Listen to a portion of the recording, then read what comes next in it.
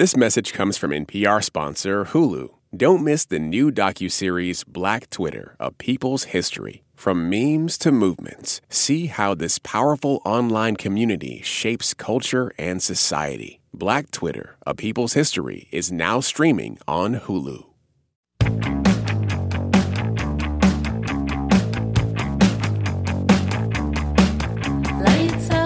Hello, everyone. I'm Ann Powers, music critic and co-founder of the anti-sexist, intersectional, canon-expanding NPR music project, Turning the Tables. And we're taking over All Songs Considered every Wednesday during March, which is Women's History Month. Last year, we published a series of essays by women and non-binary writers about albums that changed their lives. And that song you're hearing, Santigold's Lights Out, is from one of the albums we'll be talking about today, with the writers Donnie Walton and Christina Lee. Before we bring them on, let's just listen a little more to Santigold.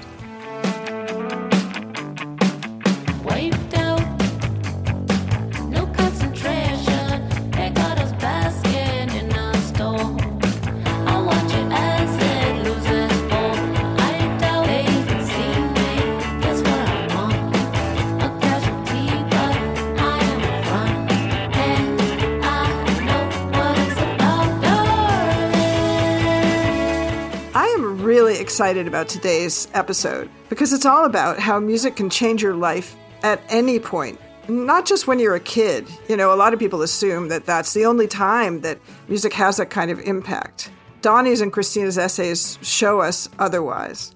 And also I'm excited because we're talking about two artists whom some of you listening might not know that much about. The bohemian polyglot Santigold and the fresh rapper from my home state of Tennessee, Baby Mother. About to take a $30 trip to a whole nother universe. I ain't even gotta bring a purse. Gotta shake the negativity. Everybody pressing me. Got me in a slump. Take a bump. 3 tabs on my tongue. Now I'm about to have a rave with the roaches. Staring at the ceiling, feel the bubble guts approaching. I can see the beauty in the bullshit. Damn, I probably shouldn't have took that third hit. Fuck it, bitch, I'm thugging in my cockpit. It's a bird, it's a flame, it's a hood wreck. Psychedelic holographic smoking on the wood, and I'm feeling real good. You should meet me in the middle, bring a skiller, make it flip a little, yeah. Bitch, I'm about to take a trip. Well, now I'd love to welcome the two great writers who contributed to the series and who'll be talking with me today. First, the person who turned me on to Baby Mother, Christina Lee, music journalist and critic, frequent voice on New Music Friday from All Songs Considered, and co-host of the podcast Bottom of the Map. Welcome, Christina. Hi, Ann. So great to have you here today. And we also have Donnie Walton, a veteran journalist and magazine editor, and the author of, truly my favorite rock novel of all time, The Final Revival of Opal and Nev. Hi, Donnie. Hey, Ann. Thank you so much. I'm so flattered. My gosh. Well, I can't wait for you and Christina to converse with each other because I think y'all have a lot in common. Absolutely. For those who haven't read The Final Revival of Opal and Nev, Donnie, can you just introduce us to Opal? Sure. So Opal is a Black woman from Detroit who in the early 1970s teams up with a British singer-songwriter, and they become, through various events, a proto-punk act in that era. So the book is covering the early 1970s, but also looks at them in the year 2016 as they're considering a reunion tour. I love how things are shaking down on this podcast because we've had a few different conversations about albums that writers discovered as teenagers. You both wrote about albums that you found in your 30s, which can be a time of great change as well. The 30s were really interesting because the 20s, life is like a buffet, right? You have all these choices. Everything is available to you. And people look at you and they say, oh, youth, It's like you're expected to flit about and change your mind all the time. And it's part of the glory and the amazing thing about being in your 20s. You get into your 30s and you start to have things at stake. You have attachments, you may be married, you may have a mortgage. And so the choices become more complicated and you start making those pro-cons lists that your mother tells you to make. The whole life is like a buffet thing. I don't know, Christina, if you can relate, but I know for me, like in my 20s, life was literally often a buffet because I would go like try to find any free buffet that I could find, like say in any random hotel or, happy hour. Oh my gosh, open bars. Well, certainly, I was definitely encouraged in college to do a lot of soul seeking, as if that soul seeking didn't amount to thousands of dollars in student loans. Like, I wasn't really reckoning with the tangible cost of that. And yeah, Donnie, I agree with you. In my 30s, everything starts to feel like extremely consequential, like everything is supposed to be set in stone. And I know certainly when I was an adolescent, I figured that by 30, I'd had everything figured out. So by the time I turned 30, let alone 35, and I truly started to reckon with the fact that I was never going to make any 30 under 30 lists, I tried to keep tabs of folks who I could sort of keep as role models, if only to myself. And in hip hop, even the only one that I could think of up until Baby Mother, of course, was like 2 Chainz. And that's just because at 35, he managed to become finally recognized as a mainstream force, whereas before, I think Jay-Z tried to retire at 33, not successfully, but there was an implication there that he was above it all, that he had already had everything figured out. Yeah, Santigold was my exact same age. And when I heard that, I was like, wow, like she's just breaking through now. Like New York loves the pretty young things. And it was rare to sort of encounter an artist who was really breaking through in the way that she did at that age. And yet I don't know that any earlier time she would have been able to do something like that, because it's an accumulation of wisdom and experience and all those things that make the album so textured and great. What I'm searching for, tell it straight, I'm trying to build a wall. Walking by myself, down avenues, every good time to kill. If you see me, keep going, me a pass by a waiver. Fill me up, bring me down, to leave me out, you name dropper. Stop trying to catch my eye, I see you good, you false faker. Just make it easy, you're my enemy, fast talker. I can say I hope it will be worth what I give up. And Donnie, I'm so glad you brought that up because you wrote about this so beautifully in your essay. And I related to that as someone who moved to New York just a little bit before I turned 30 and got on the journalism treadmill as you did. Will you read a little bit from your essay about why Santigold was so special to you? Sure, I would love to. I discovered, to my delight, that Santi White and I had a lot in common. Both of us Black women, of course, and both 32 that year. The wrong age, race, and gender to just be making a name, especially as creatives in youth-obsessed New York City. Like me, I'd learned from the profiles I dig into as companion pieces to my regular listening. She had paid dues behind the scenes before trying out for the showier roles. Though her days in A&R and fronting a punk band called Stiff were obviously more exciting than mine toggling between media jobs. Also like me, she was musically ravenous. Her skinfolk had steeped her in a love of traditionally Black forms, jazz and soul, then Afrobeat, dub.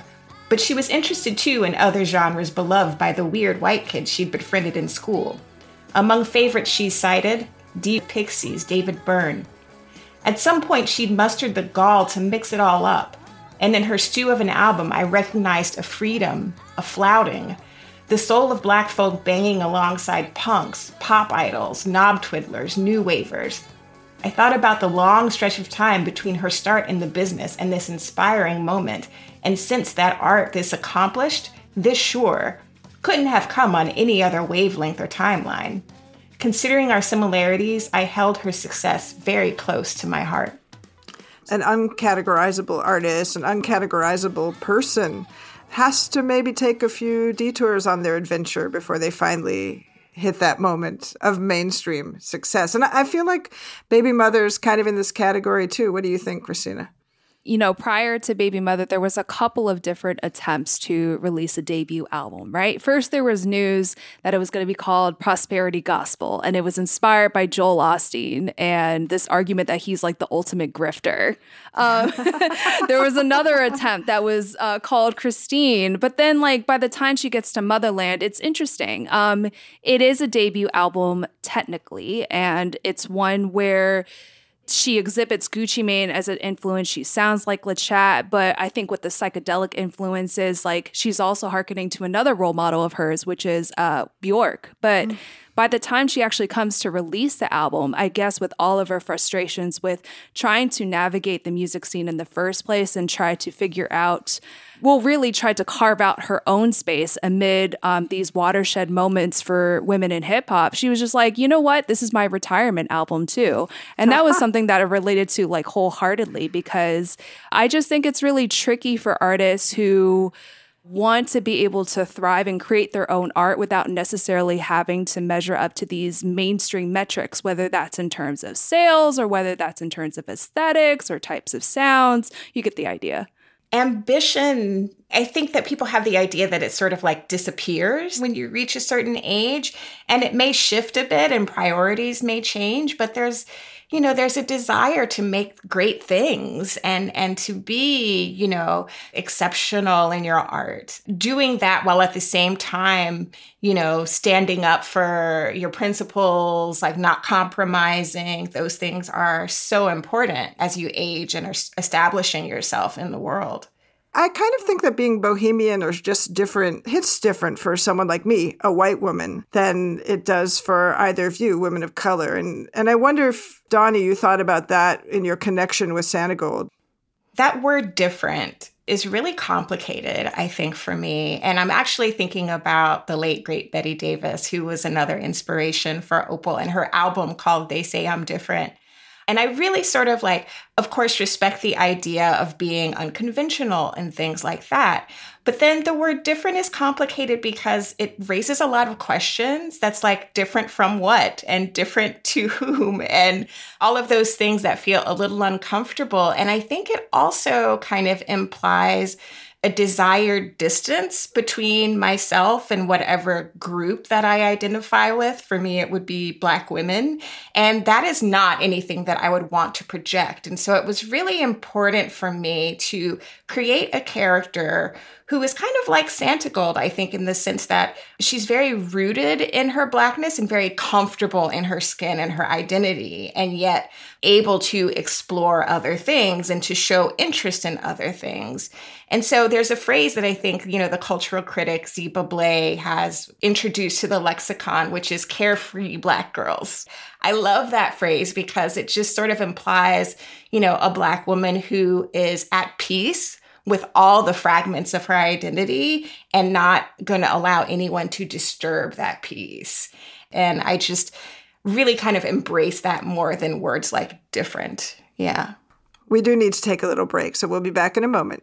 This message comes from NPR sponsor Hulu. Don't miss the new docuseries Black Twitter, A People's History from Onyx Collective and Hulu. Directed by Prentice Penny, executive producer of Insecure, Black Twitter, A People's History tells the story of how Black voices found a new home online and blossomed into a force for change, while laying down some hilarious tweets along the way. From the memes to the movements, see how this powerful community shapes culture, society, and politics. Black Twitter, A People's History is now streaming on Hulu. This message comes from NPR sponsor MassMutual. According to Calendar.com, the average person schedules just 4.5 hours per year on finances. MassMutual gets it. Life is busy. If you can't find time to plan your financial future, find someone who can, like a MassMutual financial professional. For the last 170 years, they've helped people plan for retirement, college tuition, and any other short or long-term financial goals. Learn more at MassMutual.com. I'm Ann Powers from NPR Music, and I'm here with Donnie Walton and Christina Lee talking about two albums that changed their life, the debut record from Santigold and Baby Mother's Motherland. Christina and Donnie wrote these wonderful essays about these records, and both have images of women wandering. And Christina, you listening to Baby Mother as you're trying to figure out how to negotiate life midway through the pandemic. And I just have to say, in this series, I was so grateful to you for writing a piece in the here and now, because we are all facing such challenges. And it is a time that we need to be turning to music for sustenance, for inspiration. Christina, you are also thinking about what success means to you in this moment. Let's hear a song from Baby Mother that spurred some of those thoughts. Niggas for they image, we say send the see, but keep some clout. Anyway, I wanna race today, I got my titties out. I this 99, this pussy 5, stress a nigga out. Fuck 'em once, I never fuck again, so keep me out your mouth. Feeling something I can do without, I cut another line. Kill me hard, this bitch up at the south, I wanna see you try. Pay for my position, you ain't see the nights I had to cry. Lost my fucking mind, about the stripper Ellen took a ride. I don't love me less, I'm protected, they can't manifest. Got no time for rest, got 2 babies strapped to either breast. No, my baby dead is So there's a lot going on in this song, right? But first I gotta take you back to, I guess, like another album. Specifically, Let's Get It, Thug Motivation 101 by Jeezy. So I bring that up because it begins with like one of my favorite before-after images, which is like, you used to hit the kitchen lights, cockroaches everywhere. And then now I hit the kitchen lights and there's marble floors everywhere. You know, for the longest time, it was anthems like these where I was seeking out like Tony Robbins style motivational speakers in my music to kind of really propel my career forward as I'm navigating Atlanta, as I'm trying to, I guess, cement a career outside of New York, trying to motivate myself while also realizing that I felt very much like outside of the hustle and bustle, never mind what was going to come of Atlanta hip hop in the years to come, that hip hop was sort of relocated its center of gravity. So what's interesting about this song, Roaches Don't Die, is that she really revels in the before image of that, right? So we're being taken to her house where she's seeing cockroaches skittering around. And this is sort of recalling a profile she did for The Fader where she didn't hide any of that, really. She took people into her life and she said, this is what it is.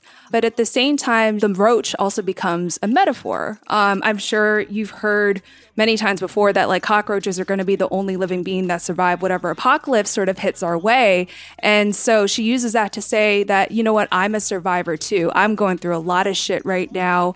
In this moment, she is trying to summon up the motivation that I think comes so easily to some of my other hip hop role models. But she's having a little bit of a tougher time doing that. And I think during the pandemic, I really related to that feeling of trying to summon up the spark, but having a much tougher time doing so.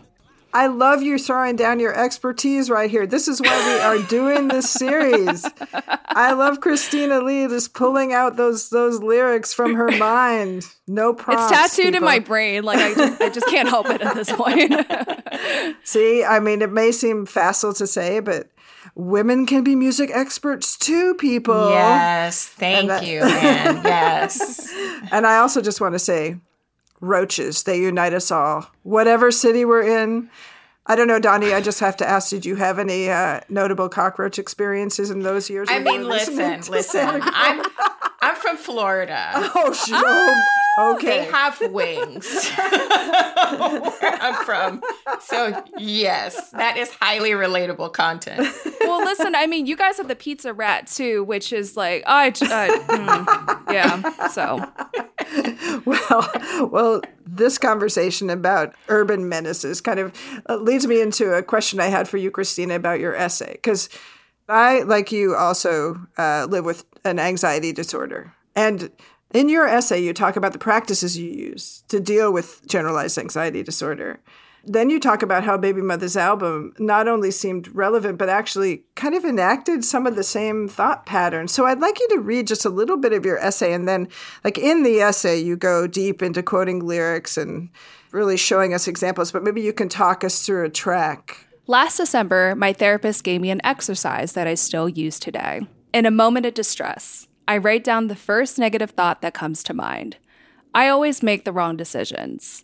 My career is regressing. Christmas is ruined. Then I write through a reality check as if interviewing myself. Are these thoughts all true? Or is there proof that this situation isn't as dire as I feared? I recognize this train of thought in Motherland. Songs like Roaches Don't Die become anthemic because when Baby Mother does brag or boast, it's only between moments when she longs for the confident woman she once was. It's only after she says, "I miss that bitch sometimes," that she lands on the moving personal statement in Heavy Metal. Coke on my waist, keep my clit in his face, lick it up and he caught a drain. I'm not a regular bitch, you gon' pay for my presence, I ain't tryna be your man. I got no rare on my finger, he stuck like a stinger, play more than he played the game. I'ma just block him and get to the money, bitch, life is too short to transact with lanes. That bitch in trouble, she stay throwing sock cause the boys on the block say this pussy flame. Put that bitch in my trunk, burn her fingerprints, I spit a wig, make her change her name. I ain't got time to be humble, this rap shit the jungle, you either gon' drip or drown. Shout out to bitches who said I wouldn't make it, they ain't got no choice but to wipe me down. I need a bed, can't fuck around, now my friends are like enemies in the house. Throughout Motherland, Baby Mother insists that no one should consider her a role model, let alone someone who has everything figured out. I get her logic. Role models seem impenetrable. Baby Mother's songs play out as if she's rebuilding her confidence in real time. Oh, yeah. Yeah, I find that so moving and relatable. I mean, especially, you know, when you do build that life that you feel like is rooted and things begin to change around you, it can shake you. It can shake your ideas of things. And to listen to an artist who acknowledges that difficulty, especially a hip hop artist, you know, like Yes. swagger and confidence is like what we sort of understand hip hop to be. And so I really appreciate you introducing me to Baby Mother because she's new to me. And to know that, you know, there's someone who is being very real and authentic in that way. And that, yeah, this is hard. Like, these changes are hard. I don't know what I'm doing. I'm trying to get back to that thing that I used to be. How do I do it? And if I can do it, yay for me. Like, taking a minute to like celebrate that, you know? This album was what I needed in the moment because it showed me that change can be really incremental and then that's okay. During the pandemic especially, I felt as if I was still trying to unlearn and then learn new things, which meant that I was still so frustrated by what felt like stagnation, right? I felt like I wasn't making the progress that I needed in regards to my mental health, which then sort of felt like was translating out to like my career. So I think having music like this to sort of walk me through that and, you know, help reassure me that, hey, it's incremental for a lot of other folks too. It was what I needed. And even my therapist told me the other day, she was like, listen, in regards to the pandemic and the way that it felt like the world and your life sort of stopped, you know, just like everywhere, at least you were ahead of the game. At least you had the therapist to call Yes. up, you know? Yes, and Baby Mother's ahead of the game by talking this way in a time where, you know, I mean, the most comforting thing is to go on social media and see these memes about people really struggling in the pandemic. And there was like a really funny one that I just posted the other day about like going shopping for the first time after you've been in the house for 2 years. And, you know, I want something that feels like pajamas, but I can like wear it out if I need to and I can sleep in it, but I don't want to change except every 3 days. And, you know. And we need companions in those moments. And that's another thing that I think is kind of a subtext in both of your essays is that I love your testimony that you can have that kind of connection and make companion of an artist through any time in your life. I'm still going through phases. So true. Like different obsessions, like every, you know, year or few months. Coming into this novel, you know, I listened to, of course, a lot of Betty Davis and getting into Nona Hendrix's solo debut. Oh, and so last good. year, you know, last year I was doing a lot of Bowie. Like, it's just like I have different kind of crushes and interests and they change. And it's maybe not necessarily always a new artist, but it's about like going back and like things that you aren't familiar with and learning more about it, digging in those crates. I mean, one, I think during the pandemic, it was such a period of loneliness. You know, coming out of it, I feel grateful because it urged me to listen to music a lot more closely. And I think if this period didn't happen, then maybe I wouldn't have listened to Baby Mother so closely. You know, once you're past the age of 30 and as you're approaching 35 and 40, it feels almost taboo to talk about all the ways in which you're feeling quote unquote behind on life. You're seeing everybody else they're married, they have kids, they're paying the mortgage and stuff like that. And it almost feels taboo to suggest that I don't feel like I'm where I'm supposed to be. So for Baby Mother in particular, she kind of showed me and reminded me that like parenthood is only ever going to be one aspect of your life. And then for the rest of it, you're going to go out and rave, you're going to dance, you're going to get drunk or whatever, do drugs, and you're going to still continue to be your own messy self. So that was something that I really needed to hear as well. Messiness. I love it. I mean, I loved writing a messy character, and I love like messy artists because that's the texture. That's the relatable parts is the mess. At Turning the Tables, we always want to celebrate the mess. And maybe that's one reason why these artists resonated with you too. It's not just the internal struggles we go through. I mean, the world is not making it easy. Let's just say it. My essay ends with me kind of at the very beginning of a new career. You know, I left my media career and started following my dream of becoming a novelist. And now that I've accomplished that dream, at least with one book, you know, the question that keeps coming up from people is, ooh, what's next? What's next? You know, my book got a lot of attention because in part, I do think it sort of explored some topics that were really, I hate to use the word hot at the time, but yeah, necessary, yes. I had finished writing my book by June 2020 when suddenly everybody wants to talk about race. You know, it was a reality for me for all my life, these things that I was turning over in my head. But then all of a sudden there's a spotlight. And so when I think about what's next, you know, I want to be able to do different things and maybe not like write about that and write about other things. But I do like, I fear there may be some expectation to write something in a similar vein. And so for me, looking at an artist like Santigold, who is always sort of tweaking and changing and each album having a different feel and really following her specific interests, like that's what I want to do. And it's not as if, you know, her albums aren't becoming more popular necessarily, but I get the sense that she's very satisfied with what she's doing as an artist. And that's all I really want, is to feel satisfied. And, you know, of course, also hopefully have enough readers that I can like do another one at some point, you know, and just like really hoping that people will follow. As a podcaster, Christina, too, like you are a public person, you're a character, you're performing yourself, but then you're going through your own internal processes too. And I'm just curious what you think about like success. How do you even define success in this crazy moment of ours? When Dr. Regina Bradley and I launched our Southern Hip Hop podcast, Bottom of the Map, it was very clear what the peg was. It was like, here's two dope women of color who are actually talking about hip hop. I remember in discussions where we were developing the podcast where it's like we realized that just solely by being women of color, we were occupying a white space, literally. It was just like, oh my gosh, just on the sheer notion that because we're not men talking about the genre that we were considered, that, you know, this is going to be the main selling point. You know, we both sort of understood that we had to really kind of stand by our own expertise. And I know for me in particular, I can't really speak on Regina because she's super amazing, but I know for me in particular was like there was this pressure to get absolutely everything right and have everything committed to memory.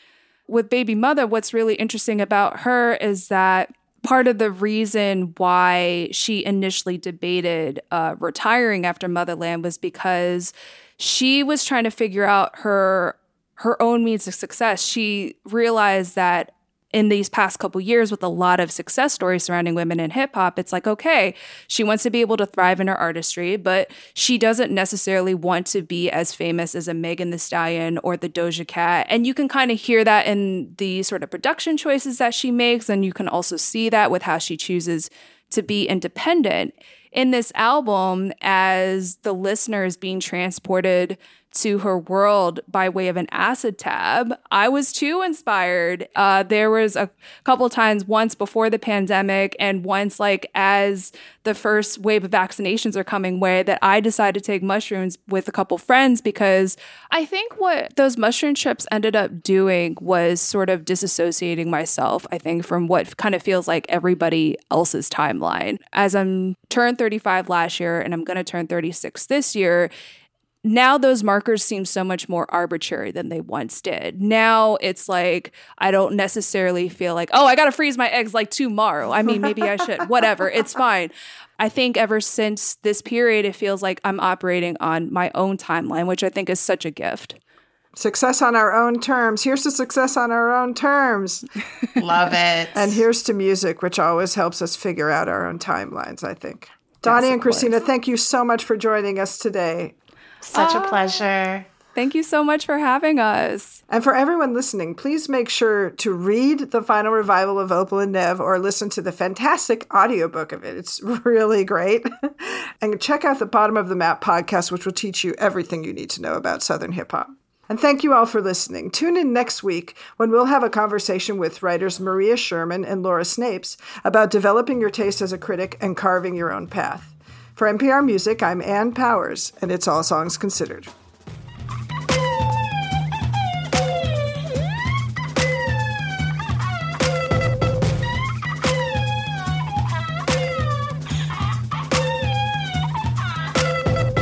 Got no need for the fancy things, all the attention that it brings. Tell me no, I say yes, I was chosen, and I will deliver the explosion. Can't say it's gonna get me far. Do no good to say what you are. I run the streets and I break up houses. River runs deep and the flame devours it. Me, I'm a creator, thrillers to make it up. The rules I break got me a place up on the radar. Me, I'm a taker, know what the stakes are. Can't roll it back, it's understood. Got to play a card. Me, I'm a creator, thrillers to make it up. The rules I break got me a place up on the radar. Me, I'm a taker, know what the stakes are. Support for this podcast and the following message come from Dignity Memorial. When your celebration of life is prepaid today, your family is protected tomorrow. Planning ahead is truly one of the best gifts you can give your family. For additional information, visit dignitymemorial.com. This message comes from NPR sponsor, the Capital One Venture Card. Earn unlimited 2x miles on every purchase. Plus, earn unlimited 5x miles on hotels and rental cars booked through Capital One Travel. What's in your wallet? Terms apply. See CapitalOne.com for details. All that sitting and swiping, your body is adapting to your technology. Learn how and what you can do about it. I really felt like the cloud in my brain kind of dissipated. Once I started realizing what a difference these little breaks were making, there's no turning back for me. Take NPR's Body Electric Challenge. Listen to the series wherever you get your podcasts.